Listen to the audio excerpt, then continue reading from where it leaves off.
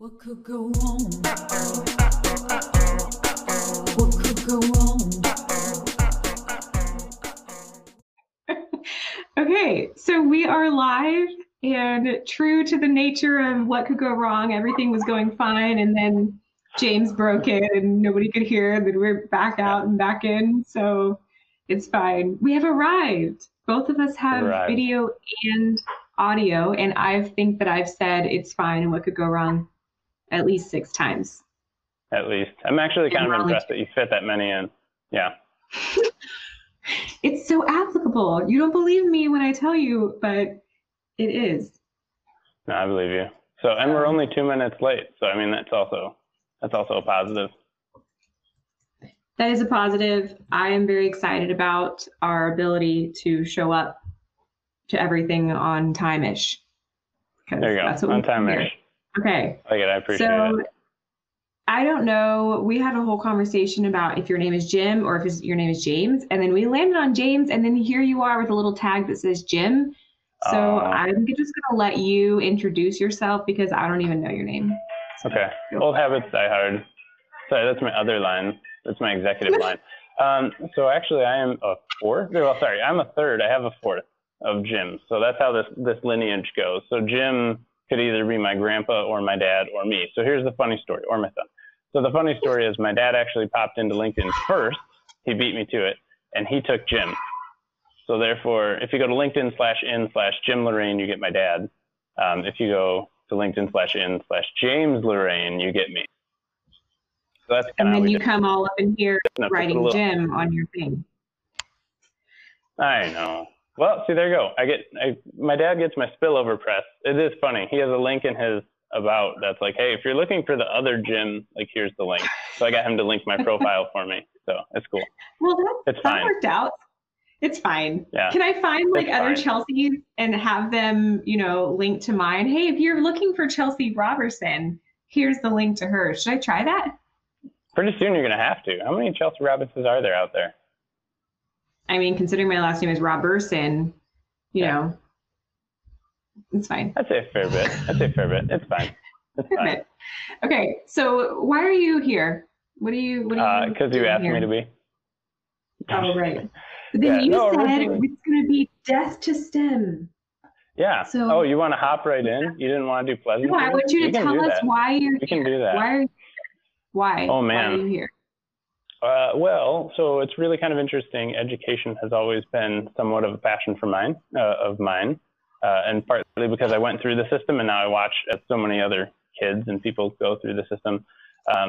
I had a unique kind of background in that I picked engineering because my mother said I should. So I remember sitting on the kitchen counter and asking my mom what I should do, and she said, "You're good at math and science, be an engineer." So, okay, sure, sounds good. So I did, and I did 10 years of it. And what I found is that not to say I didn't like it, it was okay, but it just wasn't for me. I didn't like working long hours in a cube by myself, staring at the same problem over and over again. So what I see in STEM, I know what I see in the STEM push. I'll put it this way, and I'm probably like the least popular person like in the world right now for that headline.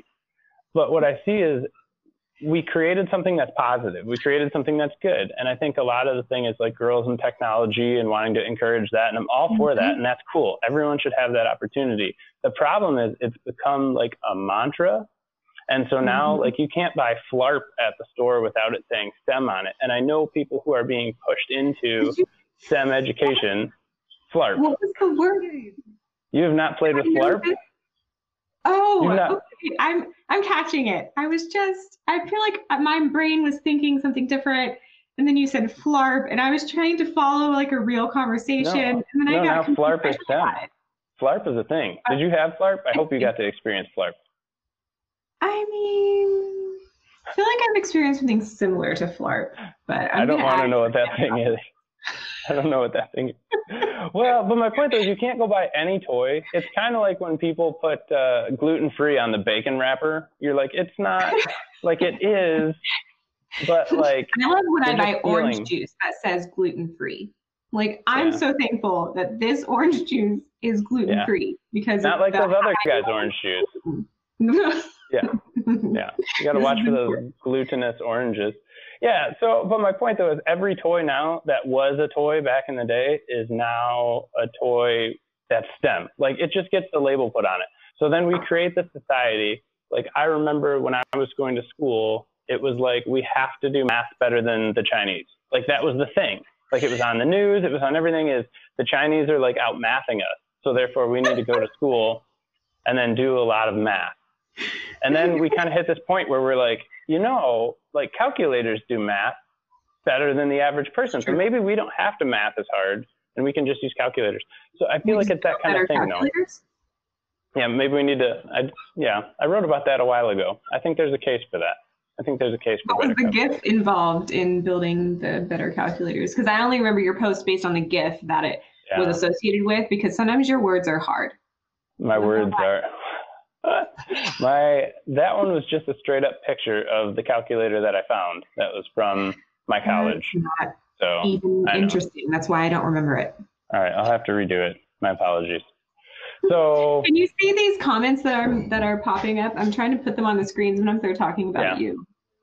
Oh, they're really tiny, so I have to squint. I didn't think about that ahead of time. If anybody says anything that I'm supposed to be offended about, let me know. Oh yeah, okay, definitely. And Rich says the STEM program wasn't all that good. Some parts of it were, but I guess how it was delivered to the kids. And Rachel said, I'm so curious about how James experienced, about James. I can read. Hang on, I got it. I'm so curious about James' experience because I was in a program in middle school that was a STEM program. I was not a fan. Really expensive calculators. See, and I like free orange juice. Yeah, I will. If anyone would like glutinous orange juice, I will give you some heavy pulp. No, but this is what I'm saying though. So people took a good thing. This happens so much. We take a good thing, which is the opportunity of STEM for people who want it. So I went to Kettering, which was an all boys school when it was GMI, and then it was open to like male, female. So that's cool, right? I'm all for that. The problem is then we take it to be like STEM is the only way. So if you want to do anything other than STEM, like you should feel bad about yourself. Well, yeah. That's kind of my vibe. It's been elevated to this mantra that if you can call it STEM, like you're okay, and if it's not STEM, then it's not okay. So what Rich said in the comments, what Rachel said in the comments, they went to these programs. I don't know if they went of their free will. I guess they could answer the question. If they went to their free will, or if they were forced to go. Well, but that's the thing. Or if it's in a school where your parents sent you or something, or some program you had to go to, I think that makes a big difference. I will, Rachel, or Rich, if you're still here, was it out of free will or were you, sentenced to such an experience? Oh, man. And I also am going to start producing and selling gluten-free orange juice at a very good rate. So be sure to follow my updates for that.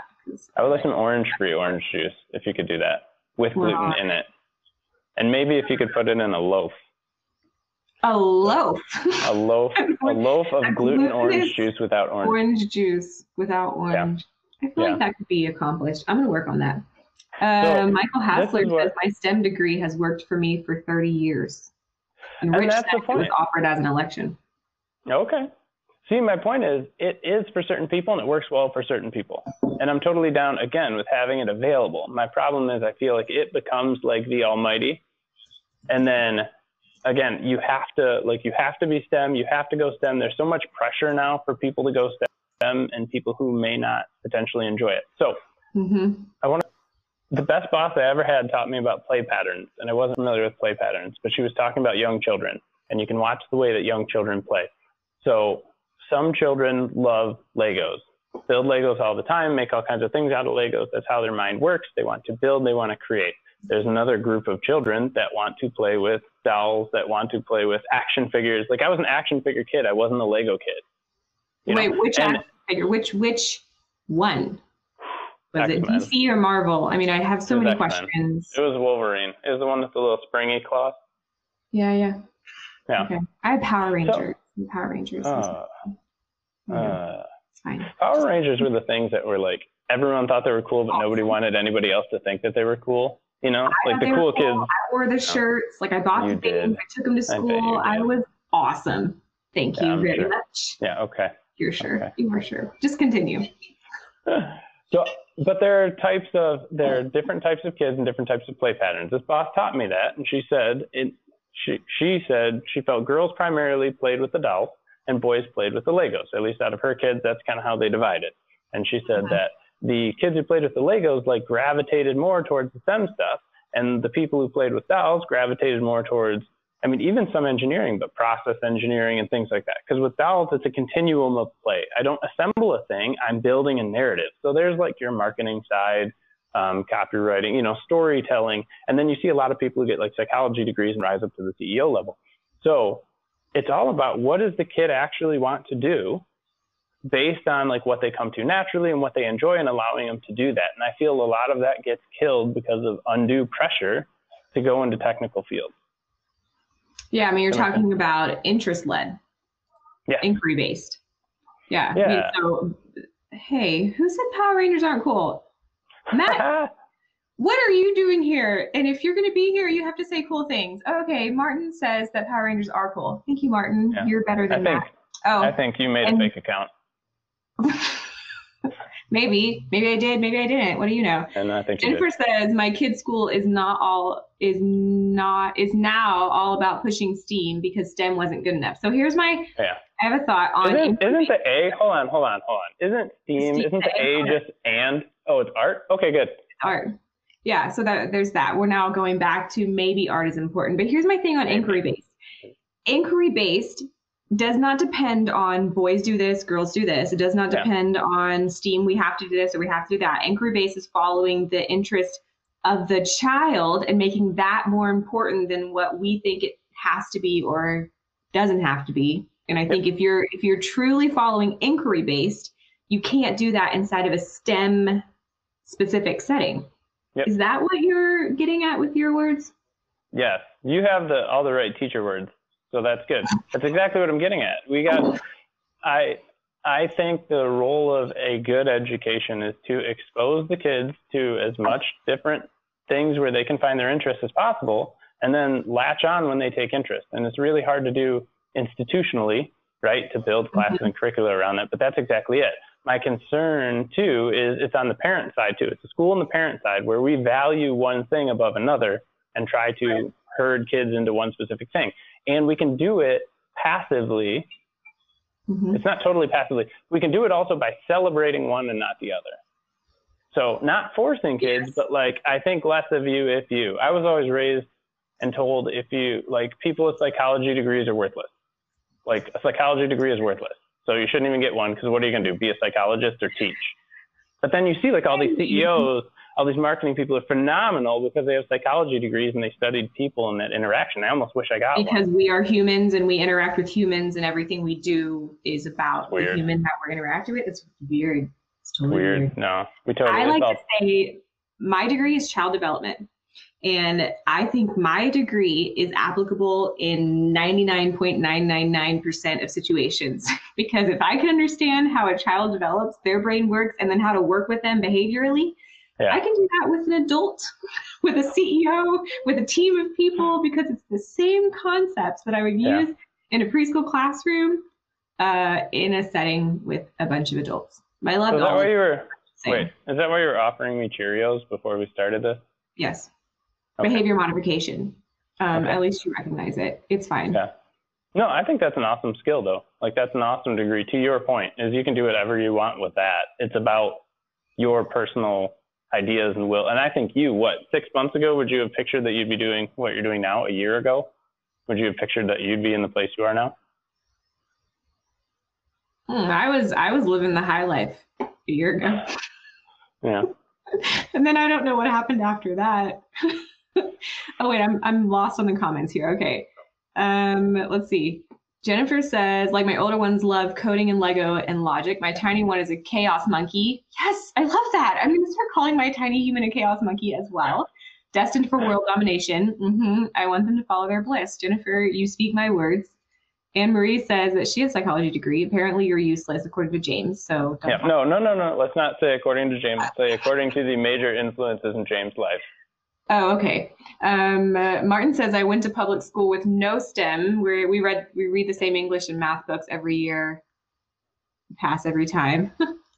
Yeah. Danielle is here. Woo woo. And Josh says CEOs are basically children with too much money. Listen, Josh, I'm not going to disagree with you. And I'm not going to say that I don't sit in a room when I lead teams and use the same skills that I used when I was leading a preschool classroom. I am not going to disagree. But I will neither confirm nor deny that. I said good. I said good CEOs, though, if you caught that. They're good. They are good. They are bad, right? I got to watch it before Peter hops on. But yeah. Oh, yeah, CEO Peter. He's going to come on. He won't come on, but he would make comments if he were here. Yeah.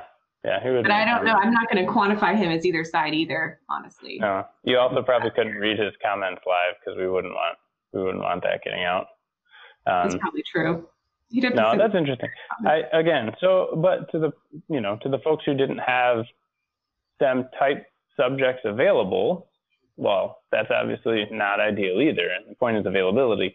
So I worked with a FIRST Robotics group for a little bit. I was able to sponsor one, which was so cool, and see what they're doing with the kids, and they're building robots, and the robots are doing competitions, and seeing like how happy the kids are, and actually had family involved in that too. And they're so proud, and you've built something with your hands. I have absolutely nothing against it. So again, though, it's just my concern is when you see the labels on everything and the societal pressure for those people to pick up a STEM degree as if that is the only thing that matters. So just as long as it's not a history degree, those don't matter. That's true. I mean, we can't go that far. But then it already happened. Yes. You said that part of it was based on what we value, right? So we're now valuing STEM, and this is really important. So my question is, and I have a theory on it, but why are we valuing STEM over other things currently?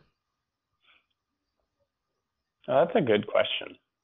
Thank you. The thing I think about is like, props to you. Props to you. Good job. I think about the trades versus, so like, for example, the trades versus STEM, right? So people are being encouraged there was the big push for no trades. And then all of a sudden people are like, hey, there's no place in the trades, and the trades are actually really good paying jobs. And maybe we should put more focus there instead of like the higher degrees where people are struggling to get jobs. I feel like people think the STEM jobs are security. So I think they think it gives you job security, which I don't really necessarily think is true. I know plenty of engineers who've been laid off. And then also I feel like there is, like, not to sound silly, but like some nationalistic push behind some of it. Like, because again, when we went to school, it was against, hey, the Chinese math better than us, right? So I think there is some part to, we do want to have. It's a verb, by the way. Yeah. No, it's supposed to be a verb. Yeah, everyone uses a noun. It's incorrect. I think the people in the UK, Kathleen will correct me, but I think they math. So somehow they make it plural. It's incredible. It's both a verb and plural. That's excellent. Yeah. So what's your theory? Okay, so my theory is there's this whole concept of 21st century education. Are we educating kids for 2020, 2021, or 2030 or 2040 or whatever? And I think when people look out to 2030, 2040, all they see is STEM, right? So they see this, everything else is degraded, nothing else carries as much weight. So if we want our kids to be successful in these other time periods of the future, these mystical Twilight Zone eras, that they have to be STEM. Because if they're art or psychology or what did somebody said, criminology or any of those other ones, they won't have any relevancy because everything's going to be replaced by computers and everybody has to be STEM or they will fail. This is my theory. What do you think? Yeah, that's interesting. I think it's funny. So I've heard like, hey, the robots are going to do everything. So build the robots, like be the one that builds the robots. But I have a lot of trouble thinking that the softer fields will be replaced. I think some things, like we were talking about truck drivers, and I work with people who are doing autonomous vehicles, right? So like truck driving is one that a lot of people talk about as something that could potentially go away. I know people who work in logistics, like with trucks, whose job it is to call trucks and figure out where they are. Well, if your truck is tracked, then I don't need you to call. I can just look it up on an online portal.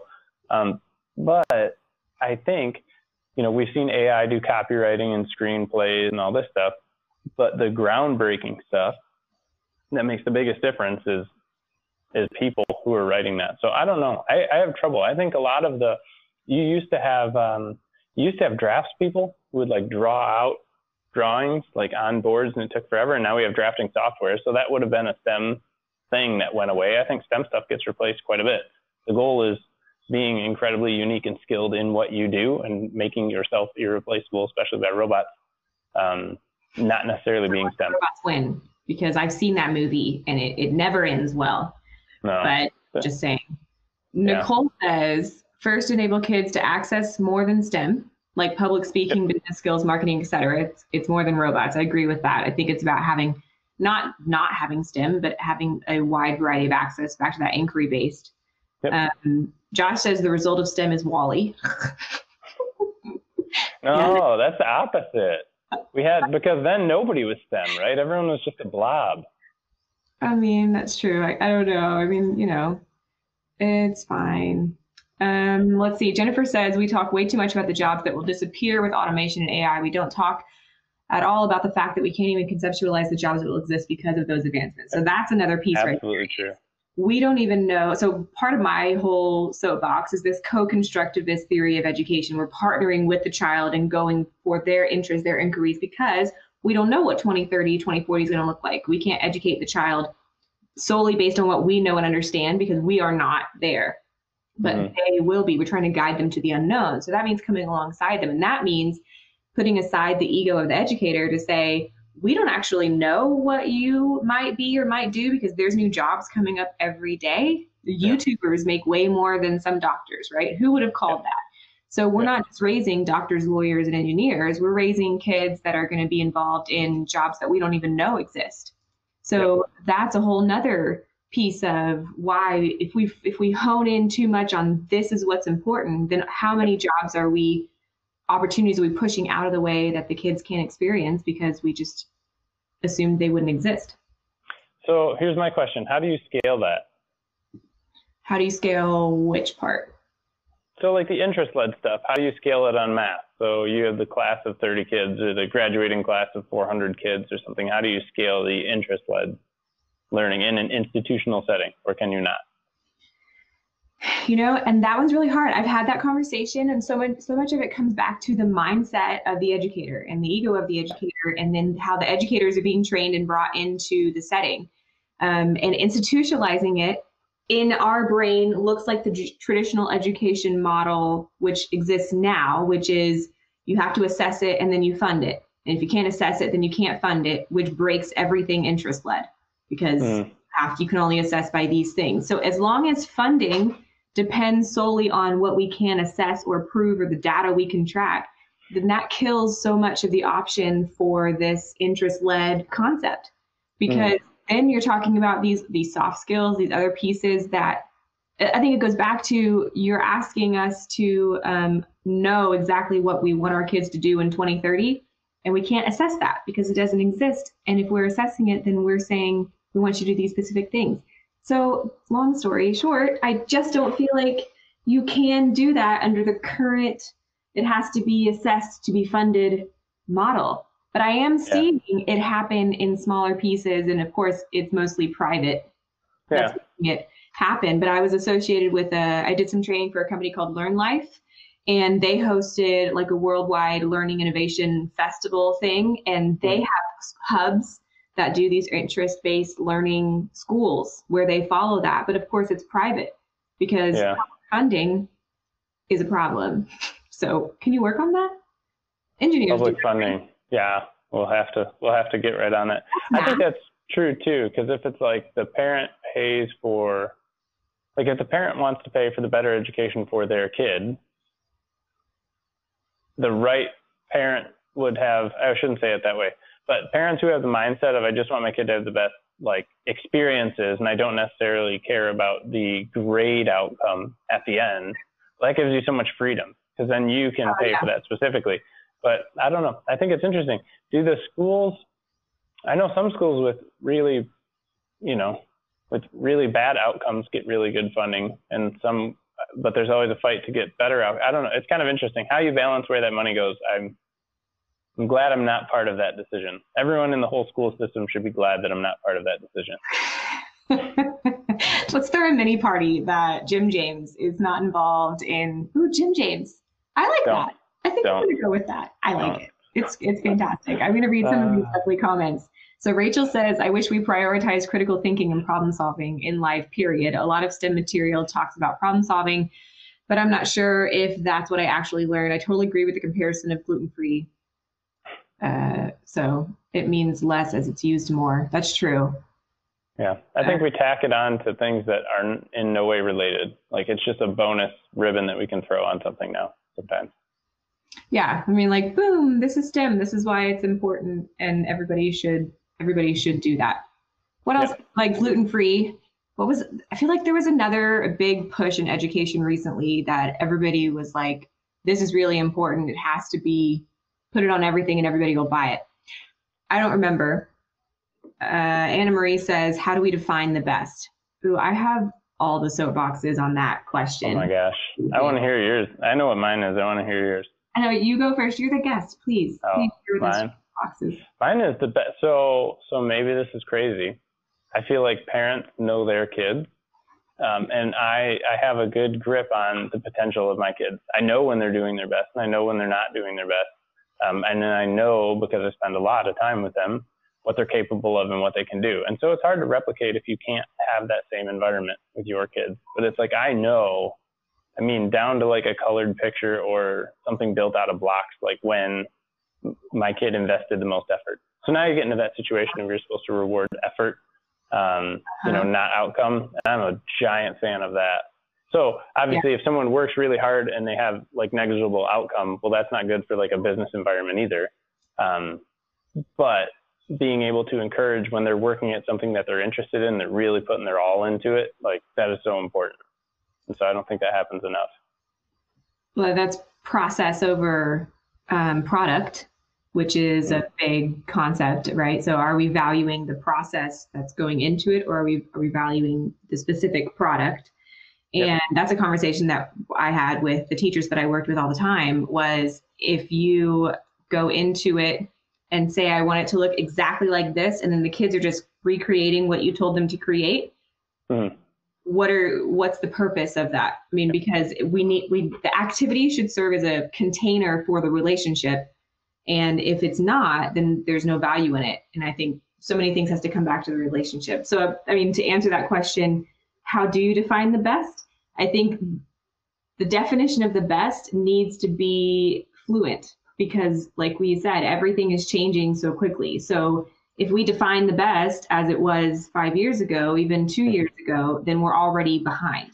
So the definition of the best should be in some kind of way that follows what's happening and is fluid. And that's really hard to do because education's always 10 years behind. I wasn't going to say it. Yeah. We're going to say it. Yeah. I knew someone going for a communications degree, and that to me, you can probably think of a better one offhand. But I'm like, no matter what, like even us who are trying to communicate are behind. Like, so I don't know how you like institutionalize a communications degree, because I don't know, you're so far behind. You know what I mean? They're probably teaching people about Oxford commas right now. But, well, like a computer science degree. I feel like that is changing so rapidly. And then who's teaching it to you? And are they currently in computer science? And also, Rachel supports your new name to Jim James. Is this Rachel that's writing you a theme song, Rachel? It is. Yep, Rachel is writing me a theme song, Rachel. Yep. We're going to have a theme song. Side note, it's going to be amazing. We're going to sing it together. We're going to put it on my podcast. And we'll also maybe sing a song about Jim James, because I feel like that should definitely be a thing. Yeah. Okay, so back to interest led. So I have two girls, very different. My oldest just started at a school called Galileo, which is fully online, and it's an international school. And so I think there's like 100 students there. And she's a super nerd. That's why I love her, right? She's all about computers. I came out one day and she was taking her laptop apart. I'm like, what are you doing? She's like, well, the screen was broken and I need to take it apart. And I was like, you go kid. And so we were looking into this for her. We've done private, homeschool, charter, and public for her. And none of them really met her needs because they, one, she's high maintenance. 2, she's Sheldon. Does anybody watch Big Bang Theory? Yep. I have that child at my house. So that was really hard. So we started this school, and it's actually really cool because they do like student-led groups, facilitator-led groups, nano degrees, and there's something else. And so she gets to choose each month what she wants to participate in. So like her nano degree for next month is like building a video game from scratch and then presenting it in some way, right? And then she's also taking like a junior entrepreneurial club and some something, right? So she gets to choose from all of these different things. Animation, they have a Roblox club, they have a baking, whatever, right? And we still do all of the math, like the normal stuff. We math and we read, you math, do all of that. Math. But she gets to choose these nano degrees, and they do a hyper focus on it for a month, and then they take what they've learned from there, bring it on to something else. And so it is really, really cool. Most of it is student led. They can create their own groups and get them approved and run them. And they create their own schedules. So they're responsible. They have a daily check-in. They have to say, hey, here's what we're doing. And they check in every day with their like cohort, but they're responsible for completing their stuff on their own. And so she's having to carry this autonomy and this responsibility of it and choosing her schedule and all of that. And to me, that's like the best picture I can get at this very moment of giving a learner the seat at the table, that they're the learners. They should have a seat at the table of decisions that are being made, and giving them some sort of co-constructive, future-led approach where they're doing these things that are different. Like I think one of the nano degrees that she wants to do is creating and maintaining your own YouTube channel, right? And doing that with a group of kids. And I don't know, that's been a really cool thing for me to watch her start to do, because that to me is kind of the emergence of this future-led education. And a lot of it is STEM, but it's not because, I mean, it's an open focus. I don't know, I'm rambling now. Yeah. Well, but I mean, like some people might like an element of STEM that is not, they might not want to build robots, right? So it's like they might like the, you could call the, I don't know what parts of it, like obviously making your own video game is STEM, but people may not think of it that way because it just seems more like a fun type of thing. The issue, I shouldn't say the issue. The only thing that bugs me is that education that you have for her, you know, having that accessible and scalable is really important. So what is a class size, or how much support does she get? The class size is, well, because it's interactive, there's like a facilitator. They don't have teachers, they have facilitators, and then it's run kind of student led. So, it's a little bit different. I think they have to have at least 10 to participate in, to open a club or to open a program. Then, it varies. But one other bit that I really like about it is it's international. So she's getting to interact with these kids that have different cultures and different languages and different all of that, and see that the world's a little bit bigger than just the city that we live in, and all the people that look like us, talk like us, do the same thing as us, and go to school right next to us. Yeah. So I like that she gets to experience that bigger. Oh, there's that's so cooler many. Than what I did. It's cooler than the tiny desk where I sat in the same room every day. Is it? Lame. It is, a little bit. Yeah. Okay, Martin says, very true about tech needs to focus on security and stop upgrading. Yeah, okay. I'm excited. There's some stuff coming there that's getting a lot more fun. The break from the traditional apps. So. Are you talking about security? The updating all the time. It's interesting when people develop an app breaks about once every 3 months. Like because of App Store upgrades and software upgrades and all that stuff. So I'm excited for stuff that's happening in that area. Sorry, I was nerd out. You should be. For you and your excitement. Let's see. Rachel says, letting the parents be the judge also puts certain children at a huge disadvantage. I worked with smart children who were stuck in the foster system or in homes with parents who were completely checked out. So true. I mean, and back to the sustainability question, right? How is any of this sustainable? Because there's so many factors, there's too many things that we can't understand or we can't control. And it is really hard. But I actually was on a call right before this talking about, you have to have 3 pieces of the stool for it to stand if you have a 3-legged stool. I mean, if you have a 4-legged stool, I guess you would need 4 things, but you definitely can't have a 2-legged stool. But this, in this case, was a 3-legged stool. And you had to have the parents. What if they're really wide legs? Then you could do the 2-legged. That's like a bench, right? I forgot the other leg now that there are parents. I like your lead in that you cannot have a two-legged stool. So here are the two legs I remember. You ruined it. I feel like you did that for I'm me. sorry. Rachel Baird, equity in education really needs to be addressed. I'm in NYC and it's so obvious and visible, it's not being fixed. Yep. I mean, I'm working with a company who's doing digital equity and just putting it very simple, like, do they have access to the internet and do they have a device? If they have that, is a whole situation in the state of Texas, right? And so then that's just digital equity. Then you're talking all other realms of equity. That's a whole other show.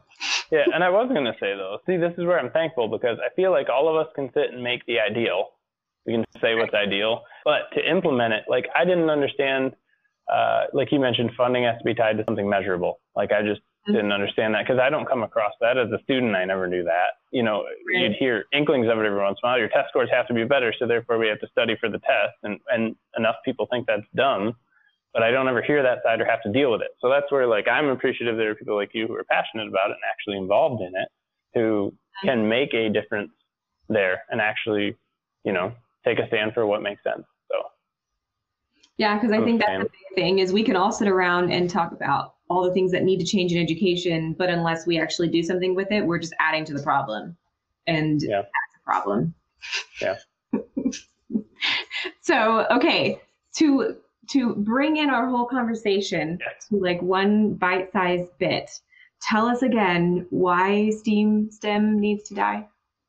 I was going to take an alternate approach and say what I hope that people took away. So why STEM needs to die, in my opinion, is because it is overemphasized, and I am concerned that some people who do not want to be in STEM positions, coming from somebody who was put in a STEM position, who, again, it served me well, but it took me 10 years to figure out why am I miserable. I feel like we need to be careful what we emphasize and what we celebrate, so that we're not forcing people into something that they don't want to do. And I feel like society is pushing STEM so hard. It's on every commercial, on every kid's cartoon, STEM, STEM, STEM, that we're pushing people out potentially and making them feel inferior for taking things that are not STEM, or for choosing a role that is not STEM. My takeaway that I would like is for parents of kids or other people to invest in your kids and pay attention to what they actually like and not what you feel like they're pressured to do. Because sometimes, you know, everyone cares about their kids. I shouldn't say that. Some people don't, which is terrible. But if you let the system, like, you know, it's one of the things about being involved. It's the biggest complaint I hear from teachers when I talk to teachers is there are some parents who just aren't involved, and there are some that are really overbearing, and there's kind of a fine line. So what we're saying with interest-led, you can control that if it's your house. Let it be interest-led. See what your kids are into. Don't push them into things that they don't want to do. Just because society or FLARP or whatever toy on the toy shelf says that it's STEM, it doesn't matter as much as your kids going for the thing that they are interested in and the thing they do well, and helping to point them in that direction to something that they do well that's also useful. Yeah. I mean, I think there's so many different facets of our conversation, right? I mean, interest-led is the biggest one, and then you know, just following a label on something. If it says STEM or if it doesn't say STEM, it has the same impact on that child. It's the child's perception and the process of them playing with it or experiencing in some way that carries more weight than anything that it says on there. Like, do you remember, I don't know if it still exists, but Baby Einstein, there were like these DVDs and these videos, and they were Baby Einstein, and they were going to teach your child to be smarter and whatever. Like, why do you think they called it Baby Einstein? I think the STEM thing is the same thing. Like, hey, we're going to make your kid smart. It's the same toy, but we wrote STEM on it. You're welcome. Yeah. Oh, those things were too, they were like maddening. Like, if you've read the psychology of, so I really like the psychology of Sesame Street. They talked about how puppets, like, originally they thought puppets should be a separate feature and then people should be a separate feature, and it would confuse the kids if they had puppets and people in the same feature. And then when they ran experiments, because they ran so many with Sesame Street, they found out that the kids reacted better when the Muppets are with the people. I shouldn't say Muppets because they're not Muppets. When the puppets are with the people, it gets the best.